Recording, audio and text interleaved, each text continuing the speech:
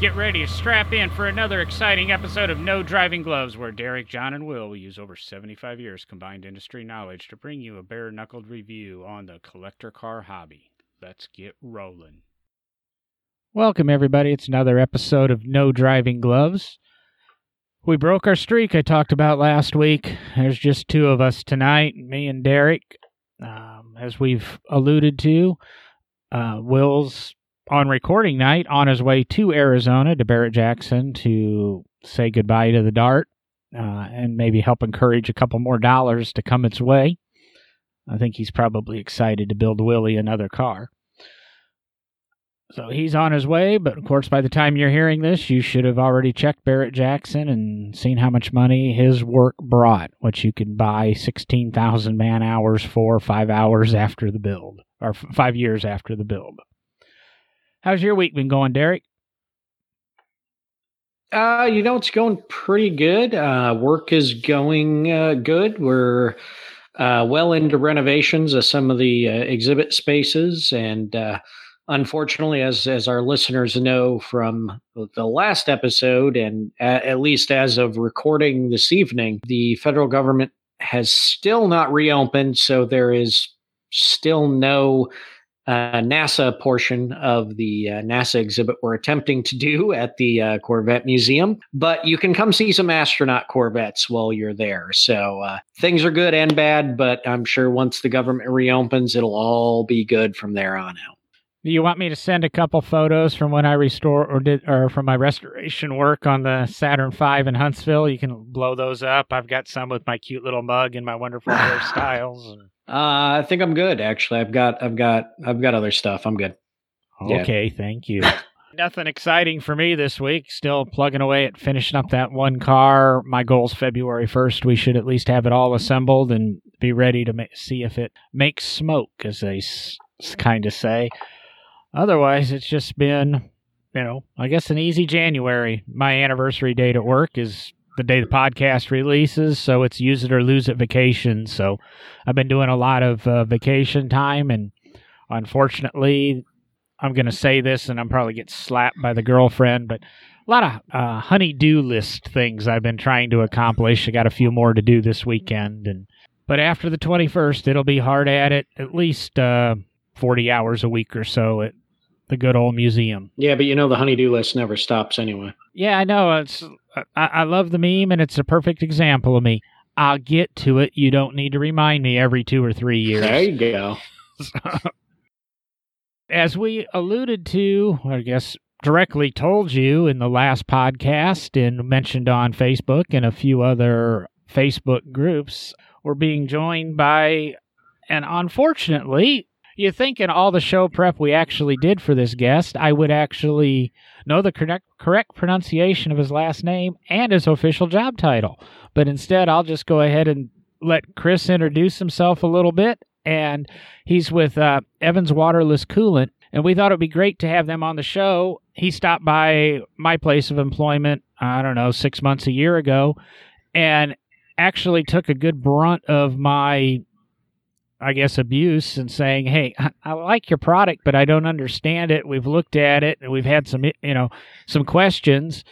And I thought it might be a great idea to bring him on here and get some of those questions answered, because I think he's got a pretty good product. It's just nobody understands it, or you get questions and it doesn't quite do exactly what the traditional coolants do.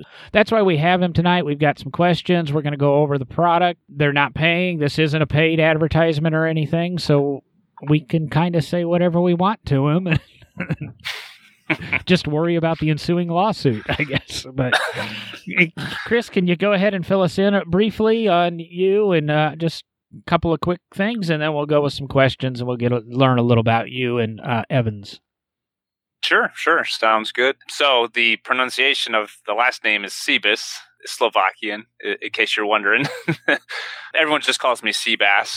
Whatever you prefer is fine by me. So my job title with Evans, I was hired on as a technical sales specialist / ambassador. And I say ambassador, that's more for the power sports side of the business, because I do a lot of dirt bike racing, very active in that role in all the local series. I know a ton of people, the whole social media stuff and promoting the product and whatnot. I also have a decently extensive car background as well, and being in the automotive industry for many years and whatnot. So I guess officially my title is the technical sales specialist, and my job is just to get out, hit the streets, visit dealers, shops, restoration places, car collectors, museums, you name it. Just try to pretty much help educate people, I like to say, on the product. So you get paid to do what most of us would really like. You get to pick what car collection you want to go see, have the company pay for the ticket,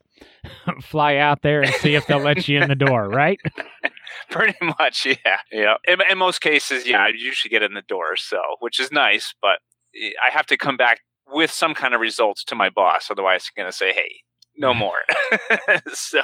But it works out good. It's a really awesome job, I have to say. It's, I'm pretty fortunate in the fact that I get to do something I love every day, get to meet new people every day, also see the same people on a regular basis, and do follow-up calls with a lot of my power sports dealers. And we just talk racing and bikes and, what happened at this event or that event.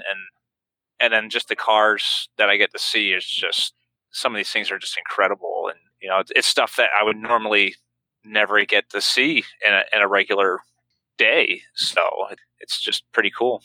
Well, I know before the show, you and I were chatting, and you had mentioned coming across a storage facility and learning that a renowned car collector actually, that's, quote, his hiding place for his collection. Yeah. And you're doing the legwork to try to get in the front door, or at least a side door there. So yeah, the side, even that would be great. Even a window at this point. It was actually funny. I found a picture of the inside of the place. It looks beautiful. And I sent it to my sales director, and he goes, how'd you get in? I said, well, I broke in through the window. And he goes, what? Are you kidding? I said, yeah, but I'll text you when I get out of here. So give me about an hour or so. He just started laughing. He's a great guy, but sometimes he takes it almost seriously, and you're like, dude, relax, I'm just kidding. I would never break into the place. I broke in, I left my card and a flyer and took off. Hopefully they call me back, right? So we'll see. We'll see if we can get in this one. But, as you and I were talking about the car collector side of things, it's this just crazy, like, underground market of just collectors. And man, some of the cars these people have and the quantities of cars these people have, it's just like, holy cow, it's just breathtaking. It's amazing that these things are out there and hidden. I don't know how we come across them sometimes. It's just, one person leads you to the next person to the next, and it's really cool.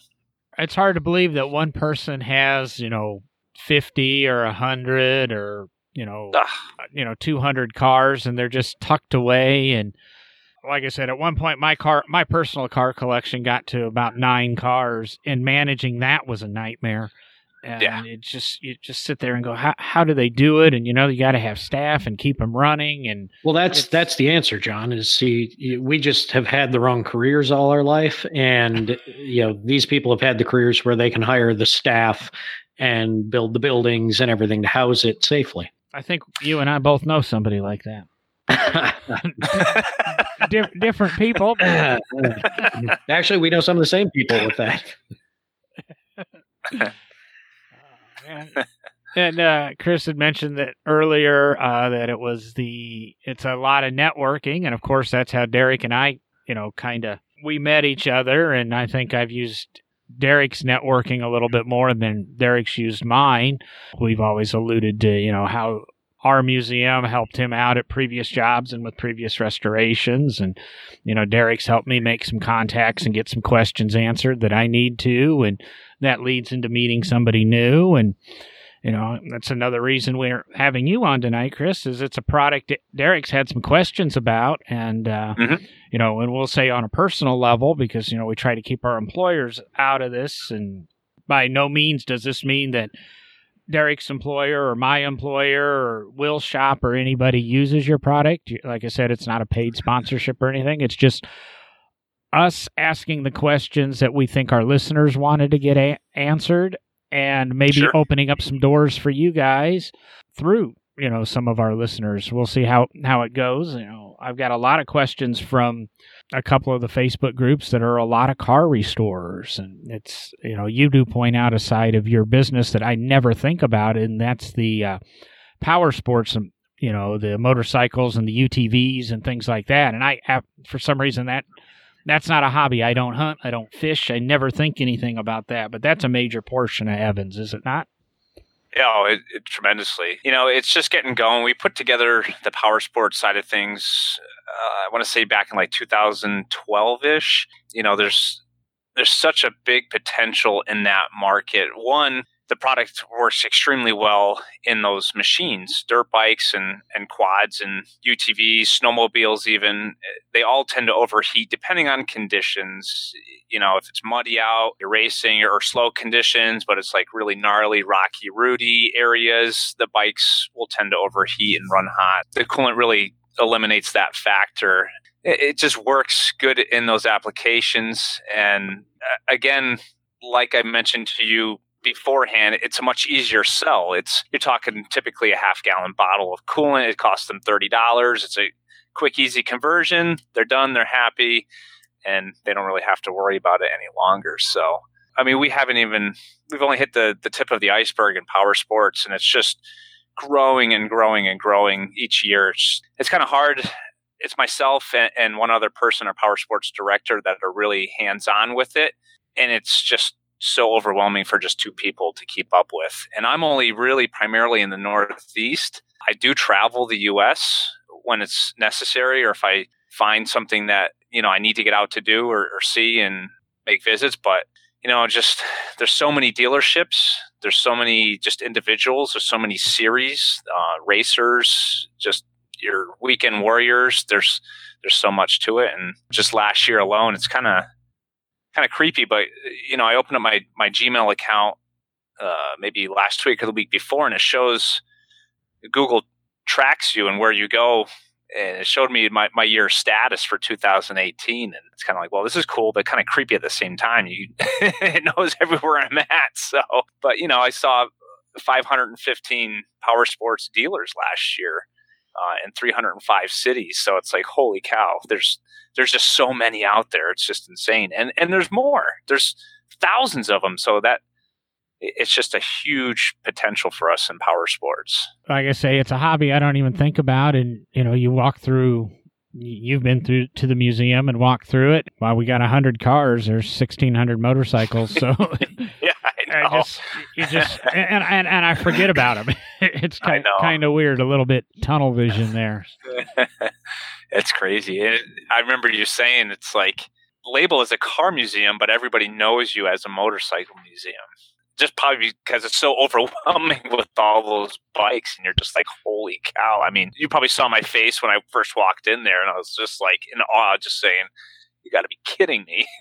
It's like the old saying, you can't see the forest through the trees, but, you forget there's some, bushes and some really cool foliage and stuff in the forest, and everybody's talking about the trees. Yeah, I know it. So, D-Rock, do we want to jump in and start asking Chris some questions about? Yeah, we certainly can. I'm not, obviously neither one of us are on the outdoor power sports side of things. We're definitely on the collector car side of the world, which is probably a little different. And I guess that would be maybe one of my first questions, or maybe the first part of the discussion is, in doing some of the reading that I have done in the past, trying to read up again on it now for the podcast tonight. You guys have quite a few different products. So and that's I'm sitting here at the same time kind of looking at a couple different ones, and I guess maybe just for the listeners, just kind of which products you have and what they're used for. Probably for this podcast, more so focusing product that would be used for the collector car hobby.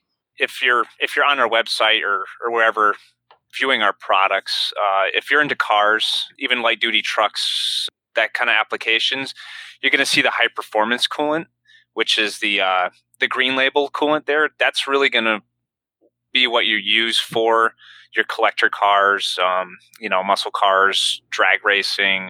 Again, you could use them in light duty trucks, even with diesels, everything like that there. We do have other coolants that you'll see on there. You'll see the heavy duty. That's something that we use for like a Class A truck, something with a wet sleeve liner. Most people don't really relate to that one with the questions, but it does come through every now and again. You'll see our half-gallon bottles of the Power Sports on there, Track Water, NPG. That's all stuff that you typically use for your off-road market, dirt bikes, ATV, UTV, snowmobiles, stuff like that. And then you'll also see our product, the prep fluid. And the prep fluid is used for all applications, which is a way that you use to flush the system, which we can cover in some of the questions probably I'm sure people have for how to convert the car or whatever machine that you have. The prep fluid's the fluid that you need in order to do the process. That the high performance is really what you guys are going to focus on the most for your application. And just from even the research I did back in, so although I'm at the Corvette Museum now, and of course, we don't usually tie it to the places we work specifically, but in this case, I have done research on a lot of different coolants that are out there, different products, things like that. I actually started my career conservation at Henry Ford Museum, objects conservation specifically focused on vehicles. And I know even from my research back then, specifically in operating early vehicles, pre-water pump, pre-pressurized systems, Evans, even you guys even talk about it a little bit where you don't necessarily recommend that it be used because it does not flow in the way that your cooling product needs to actually do what it's doing. So I kind of from that, I already understand that Evans isn't necessarily the best option. And you guys pretty much admit to that for very early automobiles. For me personally, I don't have much hands-on experience with those kind of cars, but there's a few guys in our tech department that do. It's one of those applications. It could work, but he just doesn't like to say that it's going to work. You know what I mean? It's like you said with the pressurized systems and whatnot. I'm assuming you're probably talking about the siphon systems and whatnot. Thermosiphon system, yeah. Yep. Mm-hmm. So yeah, and that I already kind of understand from the background I have that that you guys like I say it's a product that although it probably works and it may work, it's not really, you guys aren't out there saying, yeah, put it in your car because it's going to be better for it. Because, of course, the way it's formulated without water, it has a little harder time doing the thermosiphon process. Correct. Relies on the hot coolant going through the radiator, cooling down and coming back through. So that I kind of understand. And I know I do work even at Henry Ford Museum when I was there. Every job I've had up until the Corvette Museum has involved early cars all the way through modern vehicles. So also have done research into using this in modern vehicles. And obviously, from the work side of things, museums don't tend to operate their vehicles as much as private collectors. We don't take them out on a daily basis and do a 150-mile tour in a day. So we have a little bit different process. However, I do also collect antique cars. I have teens era through the 60s. I mean, between my dad and I, we've got teens to the 1970s. We look at a little bit of everything and what we're using product wise in those vehicles. I don't want to get too far into my questions right away because I have some questions on long-term storage from the museum side, which gets a little more into the chemistry of the product. I know there are concerns out there because obviously Evans is, and as I say, you guys talk about it on your website and in all of your literature, the cooling system will run hotter. And I know I've heard comments from guys and read comments from guys talking about the fact that your actual cylinder heads are going to get hotter, things like that. So, I'm wondering what you guys kind of Evans' approach to that. Let me interrupt real quick and let's step back a little bit. give us a quick overview of what Evans is. I mean, we're talking Evans waterless coolant. Did we ever tell the uninitiated listener what your product is and what we're talking about? So it's an engine coolant, and the one thing that tricks most people, they say waterless. Well, what is it then? I mean, I got it today when I was visiting a restoration shop today. He says, well, if it's waterless, what is it? Is it a gel? Is it a powder? And it's like, well, no, it's still a coolant. It's still a liquid form. It's just a blend of glycols with our chemical additives that just allow it to work without water. What I like to tell people is it kind of overcomes water's limitations. You have the lower boiling points, the vapor pressure, corrosion protection, electrolysis. It really helps eliminate all those factors. I like to say water's limitation. So really, it's just still a coolant, just a blend of glycols, and you run it straight. You don't mix it with anything. Something you have to flush the system with, and like I said, you just run it straight, and it kind of helps solve some of those issues that you might be having with any boil over or anything like that. It's a replacement for antifreeze, basically, that has a long, correct me if I'm wrong, I'm trying to summarize it a little bit, has a little bit longer life expectancy. It does. It certainly does. In most cases, it'll last the life of an engine. Many car collectors, car museums, these guys will have, I'm just going to throw it out there, but Jay Leno's been using this stuff for over 15 years, and a lot of his cars. It does depend on the application. If you're using it in a big truck that's hauling trailers all day long, some guys drag racing with it, it's going to shorten the lifespan a little bit. I mean, you're talking, you can still probably get 5, 10, 15 years out of it or so. In a museum standpoint, or a car collector, or just your everyday driver, it's going to last the life of an engine. So basically, for most of us, I think I read once that when somebody says it's a lifetime product, they mean 100,000 miles. I think that's the standard I read. If BMW tells you their transmission fluid is designed for the life of the car, they mean 100,000 miles, yeah. Things like that. Google it, you'll find out what that exact number is, but there's an industry norm on that. So for museum applications, for the general collector who's never going to go out and drive their 55 Chevy, 100,000 miles, or you're not going to go out and drive your Model A, 100,000 miles normally. Right. We to eliminate maintenance of the cooling system unless a failure occurs with the equipment.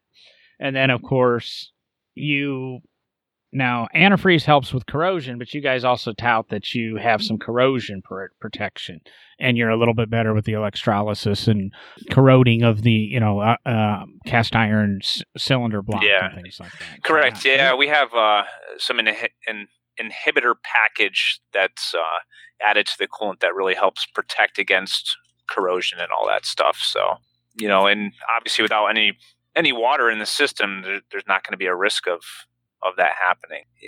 Water it's a great source for cooling, but it's really water and metal over time just does not mix well. I mean, I'm sure you guys have seen it on the stuff that you work on, or, you take apart after something's been sitting for so long and it's like, oh boy, that's not good. All the rust build up inside. And I work with Lotus race cars, obviously, so there's a lot of aluminum to steel contact in those. So kind of the galvanic corrosion, which isn't what you get with water in a cooling system, but very similar. And then you guys tout lower operating pressures because of something to do with the coolant, which of course relieves, quote, stresses on, I guess, hoses and hose clamps and things like that. Yeah, and that's mainly due because to the fact that the coolant has such a higher boiling point, which is 375 degrees Fahrenheit. The coolant, because it's not boiling, it has such a higher boiling point, it's always going to stay in a liquid state. It's not building pressure. It's not boiling and building pressure inside your system.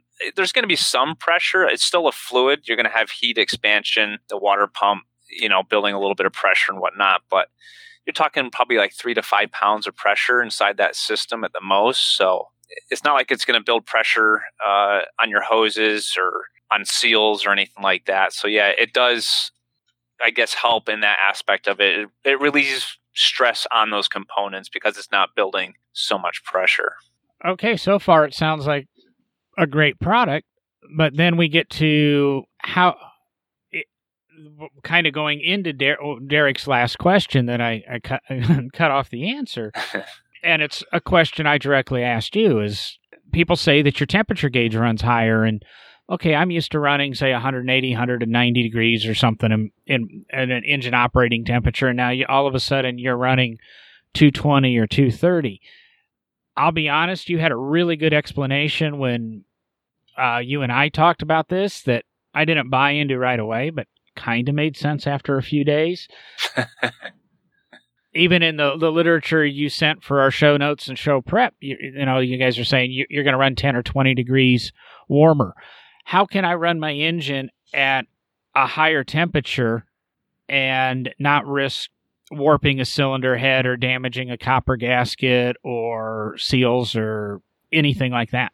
Best way that I try to explain it to people, everyone's first question to me, whether it's an individual, a parts manager at a dealership or something, they all say, how much cooler is this going to make my engine run? And it's like, well, I don't like to make any claims that it will, because I've had many cases where people have come back and said it has run cooler. It hasn't run cooler. It's run the same temperature, or it's actually run a few degrees hotter. And it all varies on the type of system that you have and the components that you have. So the coolant will typically like a more free-flowing system if you want to see lower temperatures. Typically, the guys will go to the bigger radiators with a larger diameter tubing, anything from, say, like an inch to an inch and a quarter internal tubing. The coolant's really going to flow through that radiator and see lower temps at that point. What happens is, like, say, muscle cars, these guys restore these cars, they build them up, they get a little bit more horsepower out of them, right? But they're using a stock radiator application. I'm sure you guys know those radiators back in the day were not exactly the best designs, very restrictive, even for regular coolant. But with our stuff, because it's a little bit more restrictive, it just doesn't like the flow. So what's happening is, because the coolant has such a higher boiling point, right? It's staying in a liquid state all the time. So, which is good, because you're going to have that consistent liquid to metal contact inside the engine, right? So as long as that coolant can stay in a liquid form, it can still transfer heat from the block, from the head, from the passages. It's when water boils, right? When water boils, it turns to steam. At that point, steam loses all of its efficiency to transfer heat. It goes down to like 4% of heat transfer capability. So what steam does, everyone says, well, don't you want to see steam? Because steam is an indicator that, I'm overheating and there's an issue. It's like, well, yes, but also no, because once you're seeing steam, you're actually already could potentially be causing damage, right? Because when the steam builds, that's just building vapor pressure. The vapor pressure is pushing the coolant out of those coolant passages, which leaves nothing there to transfer heat from the metal. So the metals spike in temperatures by hundreds of degrees, right? I don't know if that kind of makes sense or not, but with the coolant always being able to stay in a liquid state, it can always transfer heat. And then what's happening is, since it's always transferring heat and it's not having if it's in a more restrictive system, that's why you're not going to see a little bit lower temperatures. I don't know if that kind of makes sense to you guys or not, if I explained that correctly. Well, when you explained it to me, you kind of discussed the temperatures of the metal and the coolant. And let me ask this and tell me if, after, like I said, a couple of days, it kind of made sense to me. When I'm reading my temperature gauge in a car, mm-hmm. It's actually reading, it's a probe that's stuck into the liquid coolant and is measuring the actual temperature of the coolant, the antifreeze and water mixture, or the Evans coolant that I have in the system, or whatever I've decided to run. What I gathered is, if I took an infrared thermometer and I, hit the cylinder head near a water passage or something, or I hit the cylinder head, it actually would be a slightly lower temperature running the Evans product than if I was running typical antifreeze water mixture, because the Evans product is so much more efficient at extracting the heat away from the metal. I don't want to say it's more efficient than extracting the heat, only at the temperatures where water can't. Because water still. Everyone here even says it. Water transfers heat better than any fluid out there until the point where it boils, right? And like I said, that turns to steam. Where our coolant thrives is at that temperature range where water just can't stay in a liquid state and it turns into steam. Ours can still transfer the heat. So remember, I think I talked to you, that was like a few days after. So when I visited you, I said, you have to keep in mind the temperature sensors reading the coolant, right? So if our coolant doing its job, it's staying liquid, it's pulling the heat out, and because it has such a higher boiling point, it's going to be able to take the brunt of the heat. So it can raise up in the temperature, right? And yes, the metals are dissipating the heat properly. So I'm probably not at all points in the engine would it be lower in temperature, but your metals could definitely show a different temperature than what the actual gauge is reading. So I'm kind of sort of wrong, but maybe there's a point to my statement that's actually factual, but we don't have we're not making any diehard claims there. Okay, I'm going to ask you one more kind of, I guess, basic question, because, okay, let's see here. We've done all the sales pitch. We've talked about the product. We know what it is. We know how it's working. How do I put it in the car? What's the procedure for putting it in the car? And then when we're done with that, we're going to get into Derek's questions. We're going to get into some of the questions from Facebook and see if we make you squirm a little bit. It's all right. I'm used to that. So the conversion process, it's pretty simple. Obviously, if you have a car that has black drains, and you can even get to them or even get them out, that's going to be your best way. But obviously, first step, drain the radiator, right? I try to drain all the hoses out, the radiator. I have this mini handheld blower from Makita. It's like a high volume little leaf blower, and I'll use that to blow out all the passages. I'll use it to blow out the radiator, through the hoses, even the heater core too. I try not to put too much high pressure air through that, because obviously you don't want to damage anything, especially a heater core, because if you don't have to open up that, why bother? So I blew one up in a Ferrari with too much pressure once. So you don't need one in a Ferrari anyway. Come on. I ended up with a round heater core when was done. And then if, like I said, if you can get to the black drains and drain it out, then you're like 95% of the way there. If that's not an option for you, you can't do that.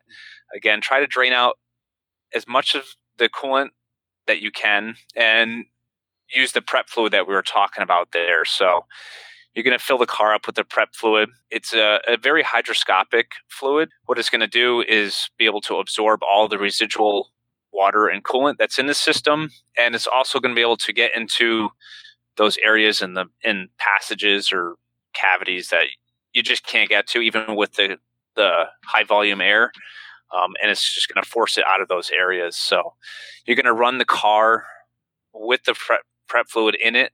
You want it to get hot. You want it to circulate, go through the entire system. Again, heater core, everything like that. So once you feel that you've done that pretty confidently, then you're going to drain out your prep fluid. Same process.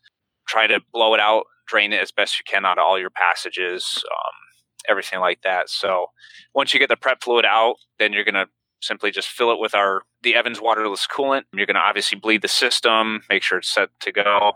There is a way to test for the water content in this system. We have a refractometer that we use that measures the water content in the coolant. You can take a sample of it. There's instructions that come with the tool. Some people may already know how to use one, but for those that don't and they do buy it, it does come with instructions on how to operate that tool there and show you measure the water in the system. And if there still is water in the system, it's not end of the world. You can contact us. You can contact the tech line. Just kind of state to us what's the percentage of water in the system, and we can tell you how much you got to drain down and then add more coolant to it. So a proper conversion, though, should have 3% or less water in the system. You're not going to really notice anything as far as corrosion goes, or the boiling points or anything like that. But, even 5% I've gotten away with. But when you start getting into like 10% water in your system, it'll drastically start to drop the boiling point of the coolant. And then obviously the more water in the system, the more risk of any kind of corrosion or anything like that there is. So, it kind of sounds like a lot. It's a pretty easy process. We have a lot of good videos on our website, tutorials on how to do it as well, whether it's for a car to even a dirt bike or anything like that. Let me ask a quick question on the prep fluid. So, okay, I've drained out all my typical antifreeze water mixture, and I've got a 2-gallon capacity system, we'll say. Do I fill it back with 2 gallons of prep fluid, run the car, drain it out, or can I get away with putting a gallon in? Or is it fill it with it? And I guess I'm trying to be cheap here. No, that makes sense. So, if you're just draining the radiator anyways and whatnot, and not draining the block, you're probably, say if you had a 3-gallon system, you're probably going to only fill it up with 2 gallons of prep fluid anyways.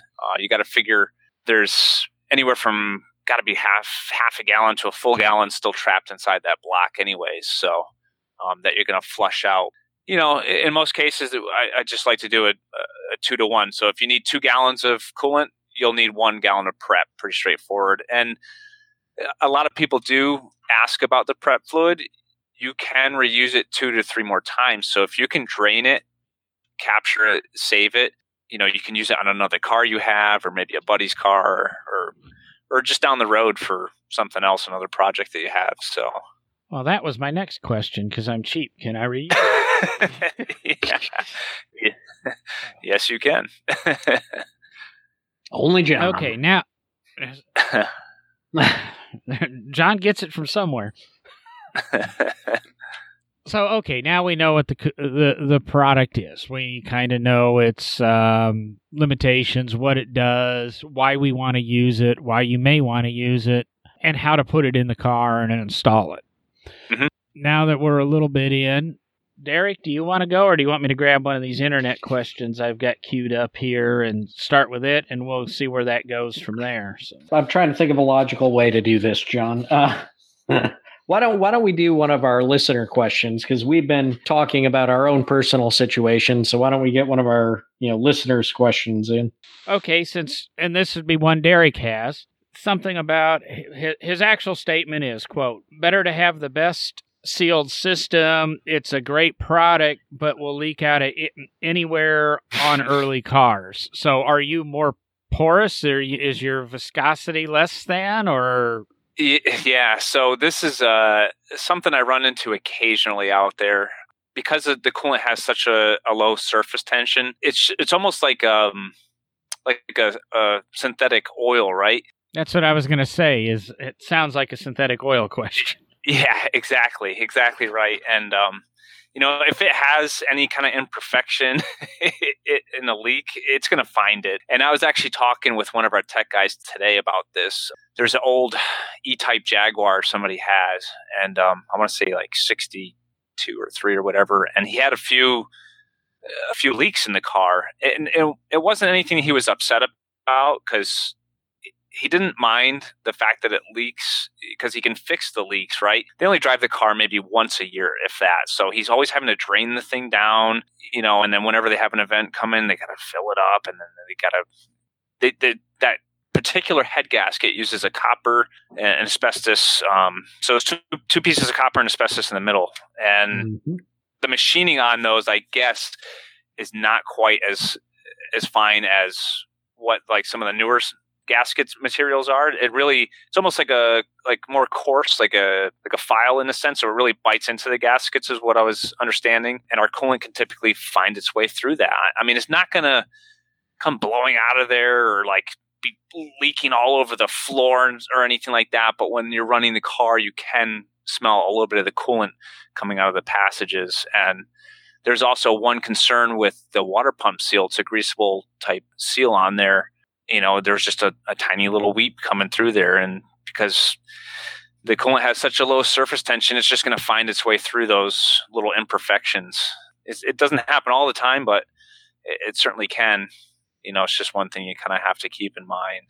that leads into the kind of a second half question. And I'll be honest, I read this question. I go, Chris might not know the answer to this one. So I'm going to give you a little bit out if you don't. But he's specifically addressing Rolls-Royce engines, and they use wet liners and silicone O-rings and that's another portion of his question. But what he wants to know is if your coolant gets through those wet liners and in this E-types thing, say, absorbs through a little bit through that asbestos and gets down into the cylinders, what kind of effect do you have on the white metal, the bearings and such? With the solutions that are used to create your coolant, is there a corrosion or is there something? If I get some of your Evans in my oil, do I need to get that oil out of the car as fast as I can? Yeah, I'm not sure on that one there. I don't see why you'd have to get it out right away. Obviously, it'd be best to get it out if you can as soon as possible. But that one I would probably direct to our tech guy.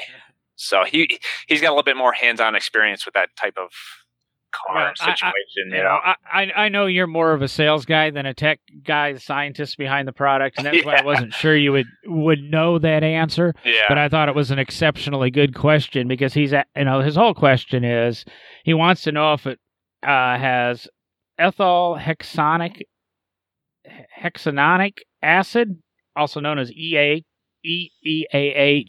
because that's a chemical that is because as a plasticizer, and with most of these type coolants, they contain that chemical, and it can wreak havoc on silicone. So he was wondering if it would damage the silicone O-rings in that Rolls-Royce. Gotcha. Yeah, that one again. That's over my head. I fell asleep in chemistry class. I don't know about you, but well, to answer the question, of course, we had Chris send the MSDS sheets. I'm not a chemist by trade. I have a lot of chemistry background. Of course, objects conservation deals a lot with it, but I can say that pulling the MSDS sheets, the product does have 2-ethyl hexanoic acid in it. Obviously less than 1% by weight. The more interesting factor in that I actually would like to learn more from your technical chemist, whoever it is on staff. Actually, that's a very interesting question that the listener asked because, of course, if you have a water-based coolant, what can happen if you do get that in any way into the oiling, the lubrication system, the actual oil in the engine? The water in waterless coolant can become basically superheated within the bearing surfaces. It actually literally acts like almost like a sandblasting inside of the bearing itself. Like if you're in the main bearing and you get that high pressure and the superheated water from the cooling, it will actually micro abrade the bearing surface and destroy it over time. So I actually find that as a very interesting question from the listener, because it would be interesting to find out if the fact that this doesn't have water in it, does it give you more time, to get that out of there and not damage your bearings? Right. If it did, how can we guess how long of a period of time or not? Yeah. I'll tell you what. Let me interrupt real quick to make sure I heard this right, so the listeners hear it right, because Derek's asking a question, and the microabrasion scenario he laid out is utilizing traditional antifreeze and water mixture, correct, Derek? Correct. Yeah, that's what can cause, once that water gets in, that can cause that issue. Yeah, so it would be interesting to find out if Evans, hopefully it never leaks into your oil. You don't want that ever. If it would eliminate that a risk because it doesn't have the water that could get superheated, under pressure and turn into, that microabrasion issue. I just wanted to clarify that because when I started listening, I thought you were saying the Evans product contains something that would do that, and I didn't want to make it sound like that. I wanted to be clear that we were talking about your knowledge is with the antifreeze water mixture. Correct. Kind of. Yeah. Well, now I'm going to do some homework tomorrow. So Chris, just to forewarn you, some of my questions are chemistry related because I do have 5 years of chemistry behind me. And although, as I say, I don't claim to be a chemist, I do have a good understanding of chemistry. Sure. And that's not because he just watches certain cable television programs with a guy named Walters. I tell you what, though. Who drives a cool Pontiac Aztek. The one thing I do have to say is, our tech support, those guys they're phenomenal. They're very well rounded, and they could probably, especially one guy in our department, he could probably answer a question like that. He's just so well rounded in engines and cooling systems and fluids and all sorts of stuff. And that's what they're there for. The people can call our hotline, or they can go right on our website and fire the email right over, and they'll respond right back. If we don't have the answer, we'll get you the answer. So it's just one of those things. There's still so many things that even these guys learn on a daily basis too. There's so many applications, so many cars, so many different types of systems and variables. It's like, well, it gets you thinking, like, I think I could work with that, but you know what? We got to go back to the drawing board here and check and actually make sure.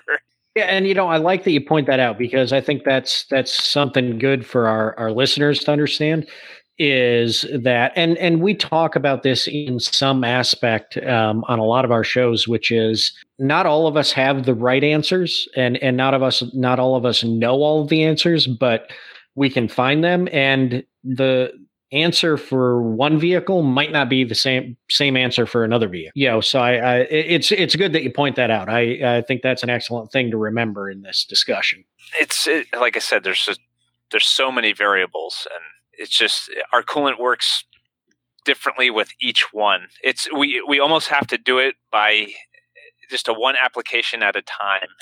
So, I know it can be a pain, and everyone just wants the simple answer, but if you have that one specific question that you want to know, just contact the guys there at the tech support. They're going to be able to help you and answer you, and they'll tell you this will work or this isn't going to work. This isn't what you're going to like for your vehicle, or it's going to be great. So that's what they're there for, While we're on that kind of this topic, there's another listener question. What kind of seals are you compatible with? But is there any engine seals or any products that you specifically say, no, you can't use it in? Is there anything like that? I know you kind of alluded to on that Jaguar head gasket just because of but I'm not going to say that doesn't mean if you got an E-Type, don't use it. Right. Because the quality of aftermarket parts for British cars, and that's my daily job. Yeah. Varies extensively on what you get and where they were made. So. Yeah, and those kind of cars seem to be, I don't want to say more troublesome, but the ones more in you're accurate. They're more in question with their types of gaskets and seals, but usually anything like from muscle car era up, anything like that, we usually don't see any issues. And it sounds like a lot of guys. Are there a lot of available aftermarket parts, like updated gaskets and stuff for those European cars there that you guys typically work on? There are a lot of them, but like I said, the quality varies depending whether you're buying for price or whatever. Sure.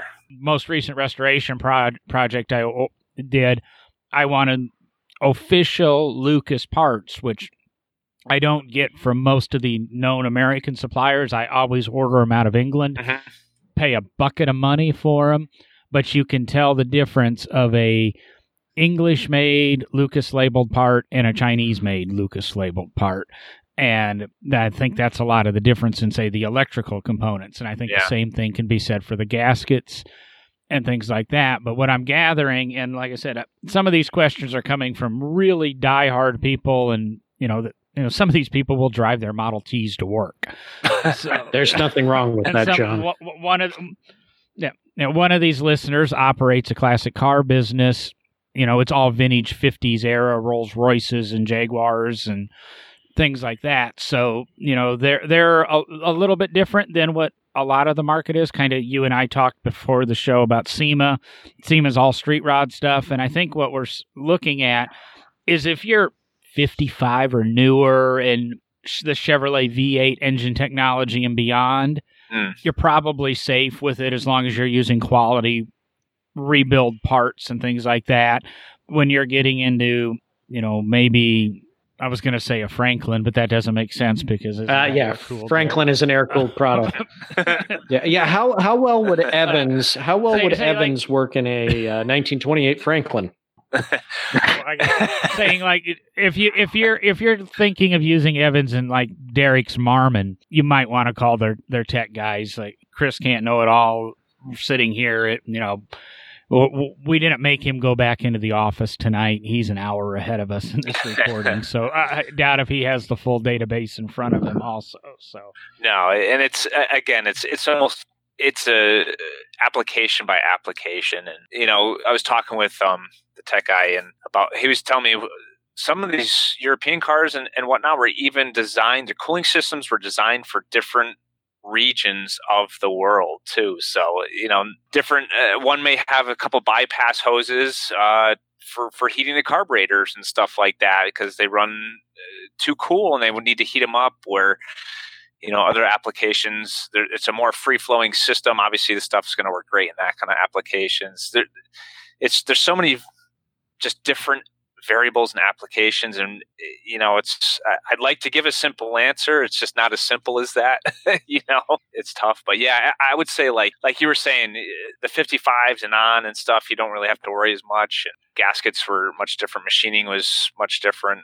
And when you get into a lot of the pre-war cars and stuff, that's when it starts getting tricky. I have some experience, but probably not enough to really give you the exact answer those guys are looking for. So a quick email over to the tech guys, they'll answer it right away. So, okay, can we do the lightning round here? Seeing we're coming close to the end, I can just throw out a bunch of them, and he's got to answer them all within a second.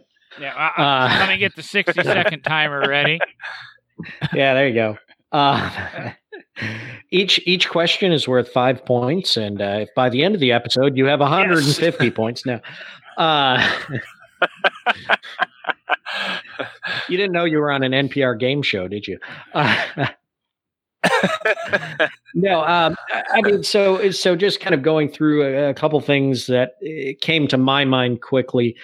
I know I'm sure some of the chemical formulation of the product's proprietary, but there is obviously one of the things listed on MSDS sheets. You do have a small amount of sodium nitrate in the product, which of course is steel, iron, corrosion inhibiting reasons to have that in there.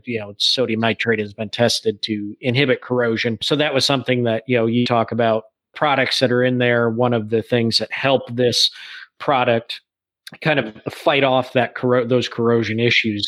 One of the things I did want to step back to with your question, or when you were talking about the heating process that I didn't get to jump in on, the pressurized cooling systems, things like that. I mean, it kind of the average, at least that most companies discuss. You're typically running 12, 14 pound systems anymore. Let's say typically a pressurized system, you're not going to boil over 50-50 antifreeze, water mix till probably somewhere between 240, 250 in a pressurized system. You're coming up from that 212 boiling point, probably about 40 degrees on average, let's call it. I mean, and then, as you say, the benefit to this is that it does not go to a gaseous state. It does not turn into steam. Right. But, I guess my question is, and I'm not trying to like trick you into something here or anything like that, but I mean, when you get over an engine running over 250 degrees to a point where a modern system's going to turn to steam and things like that, unless you have some other issue, you're running low on coolant or something like that. I mean, you're getting to that point where you're going to be doing damage no matter what. 250 plus degrees is pretty hard. I mean, it even your oil thins out. You're going to get a lot of hard things. Yeah, I'm just kind of curious. I mean,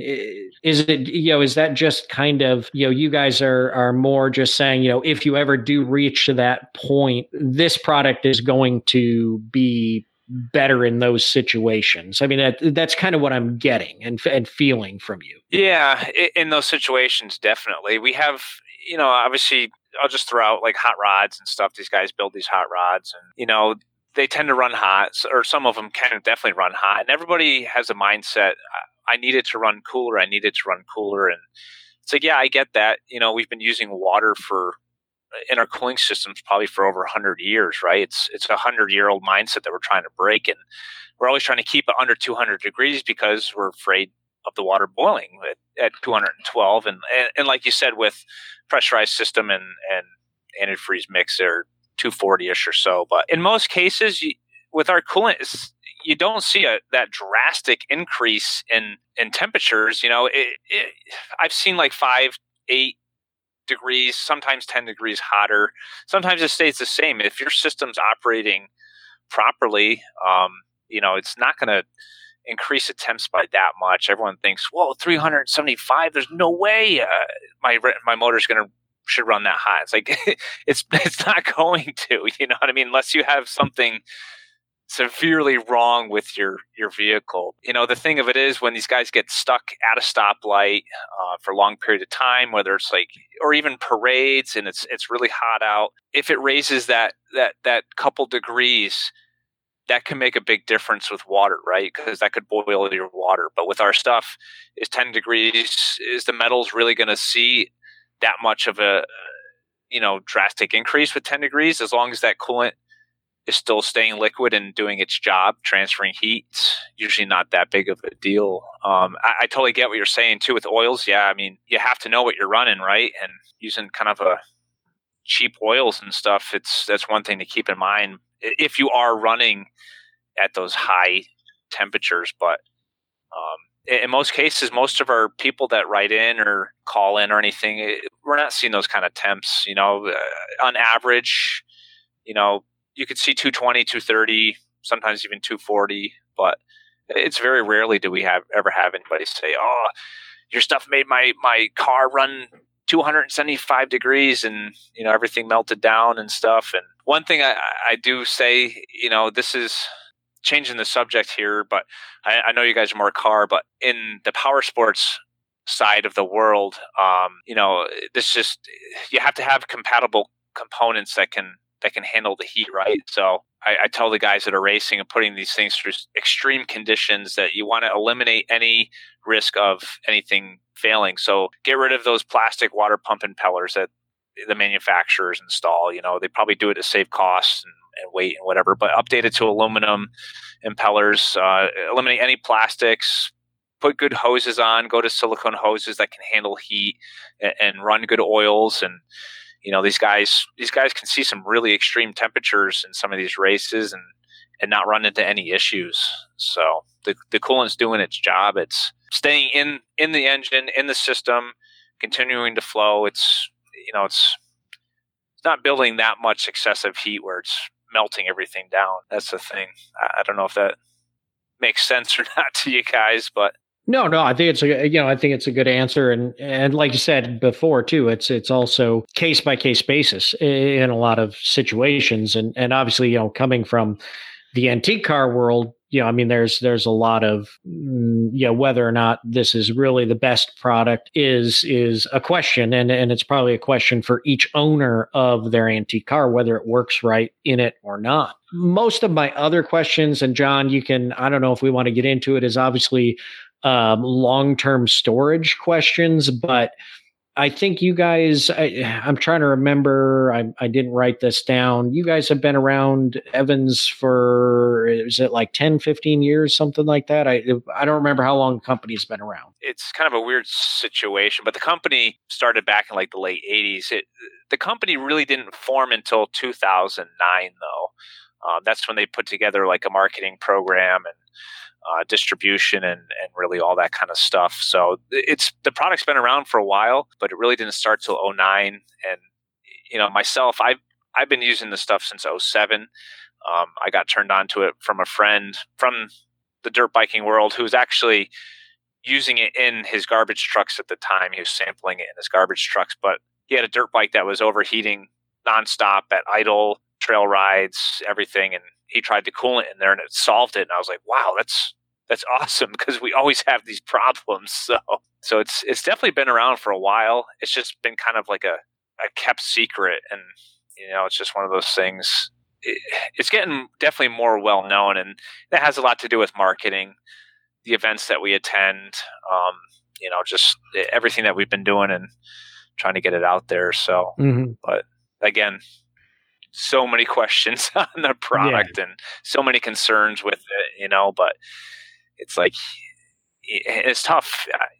I try to stay out of the whole social media stuff if I can. I do a lot of posts and I do a lot of this and that and answer people's questions, but you get in on these group chats and somebody says, "Oh, there's something wrong with my car. It's running super hot." And somebody will say, "Well, use Evans. That'll fix it." It's like, well, it's going to fix it, but it's not going to fix it, right? You need to fix the actual problem first. Right, right. What is the root of the problem? Yeah. Exactly. Because the coolant, yes, it will stop it from boiling over. But again, you're not going to see these drastic increases in temperature, you know what I mean? And unless something's wrong with the system itself. So, you'll just see, you could potentially see 5 to 10 degrees warmer on most cases. Right. Yeah. And see, so, my questions, a lot of my questions, or a few of my last questions, let's call it, relate to the more long-term storage, especially, being in the museum world where we may shut a car down and,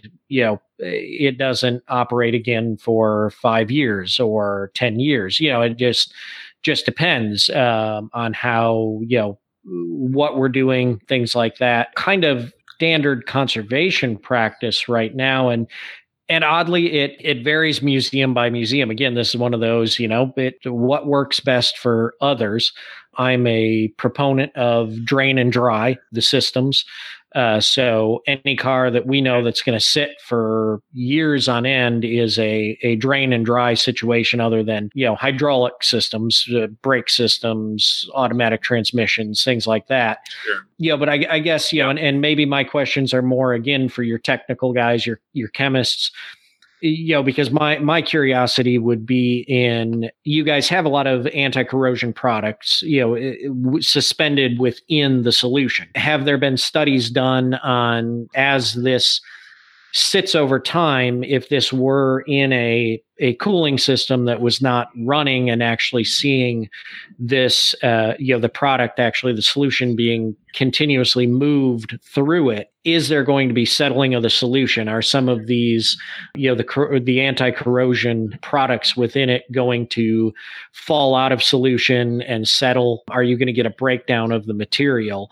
And what are the long-term effects of that if you don't have this in a cooling system that is operated at least once, twice a year, but you're looking at something much more long term? The fact that, and I know it's not drawing in a lot of moisture, but the main chemical within the coolant is ethylene glycol, which is, of course, hygroscopic. So it, as we talked about earlier, it'll attract moisture into a system, but obviously at a very sure. small rate. I mean, you're not looking at it sucking in a gallon over a year, but just a lot of those more technical, probably chemist related questions that you're probably sitting here going, I have no answer to this.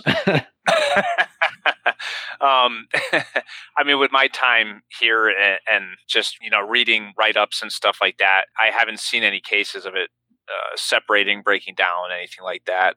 We do offer a sampling program for people. Anyone can take advantage of it if they feel, if they've got a car that's been sitting for 10 years or 15 years with the product in it, and they just say, hey, I wonder if this stuff's still good. Just contact us. We send you a sample bottle, shipping label. You put a sample of it in there, and we send it out to our lab, test it, and come back to you with results on it. Or if the same thing, if you think you contaminated it by accident with something or whatever, we can test it. And if it has failed, they can break it down and even tell you, okay, this is what's causing it to fail. And it's a pretty cool program that they have. Use it, utilize it. Why not? It's, free. So can't hurt. In the long-term storage, again, the product will typically last the life of an engine. That's why a lot of these collectors are starting to use it. And most of their cars don't run. They just sit there, do nothing, just look good. That's about it. So it's that's why they like that fact of the coolant. It's okay.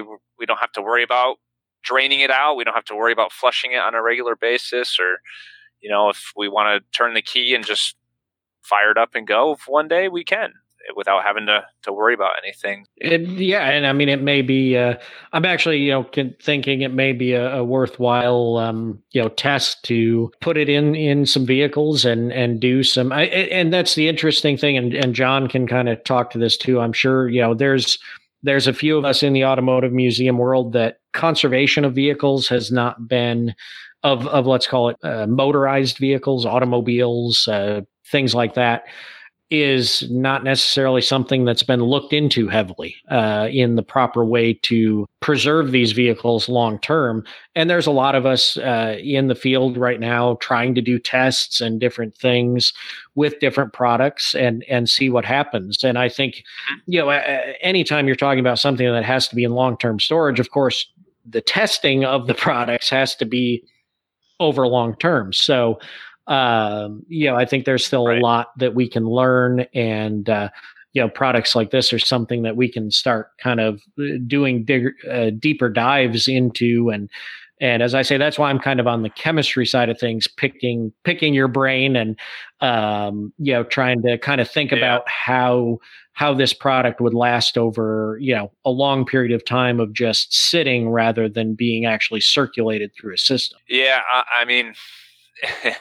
It's we always kind of joke about it, but the best application is for somebody that just sits. Kind of goes for that whole thing. Okay, yeah. So I have the coolant.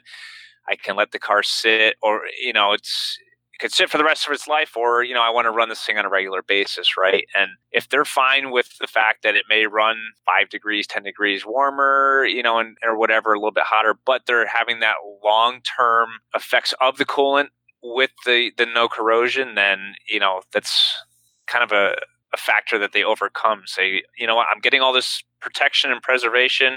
Okay, I'm fine with it running a few degrees warmer if that's the case. There's definitely a couple selling features, I guess, to the coolant, but in most cases, most people like it for the long-term preservation of its benefits, I guess. Did you have any more questions there, Derek? If not, I've got one final one that I'm going to ask, and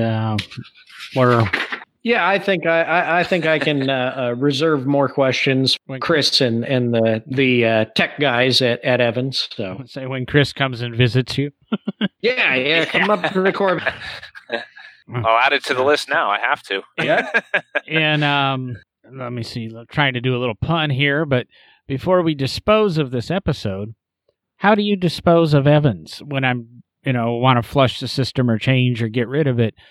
Do I dispose of it as I do normal antifreeze? Do I dump it down the drain? Can I take it to a recycler and it has a big, 100-gallon thing that you dump antifreeze in? Am I allowed to dump it into there, or how do I get rid of your product? I just dispose of it just like a regular antifreeze.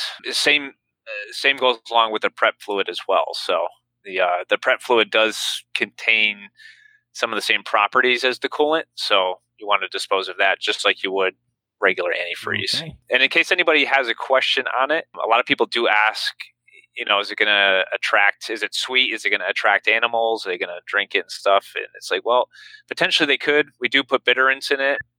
So it kind of deters them from that because it is still harmful. It's ethylene glycol and still harmful. You don't want to drink it if you don't have to. I know we've all gotten a mouthful of it before. That was actually the final question, the pet safe one. So you pet safe, cool. You covered that, and so I don't make it confusing. It is not pet safe. Don't feed it to your pets.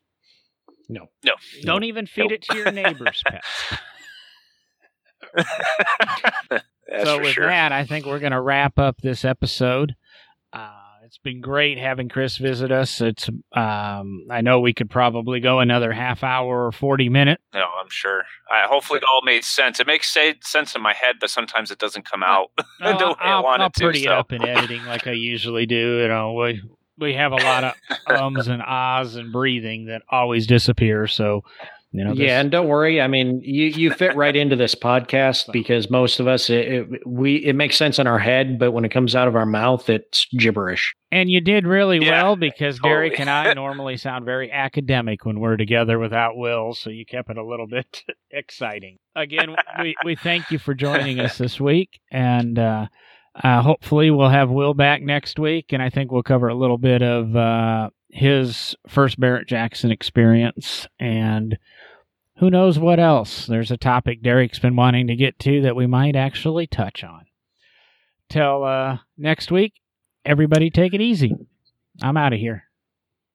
All right. Thanks, Have guys. a good night. Just a final after-show note. We forgot to mention some contact information for Evans Coolant.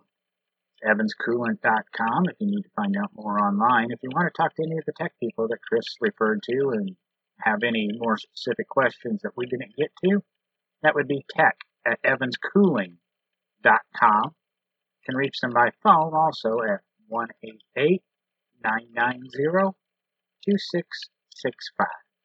Again, evanscoolant.com, tech@evanscooling.com, and by phone 888-990-2665. Also join us next week. Chris has gotten back to us with a little bit more information, and it'll be easier to integrate into the next episode. Answering some of those questions he said he needed to talk to us or talk to his tech department about. And thank you again for listening to No Driving Gloves. Any products mentioned on the podcast are not necessarily a personal endorsement by the hosts or their employers.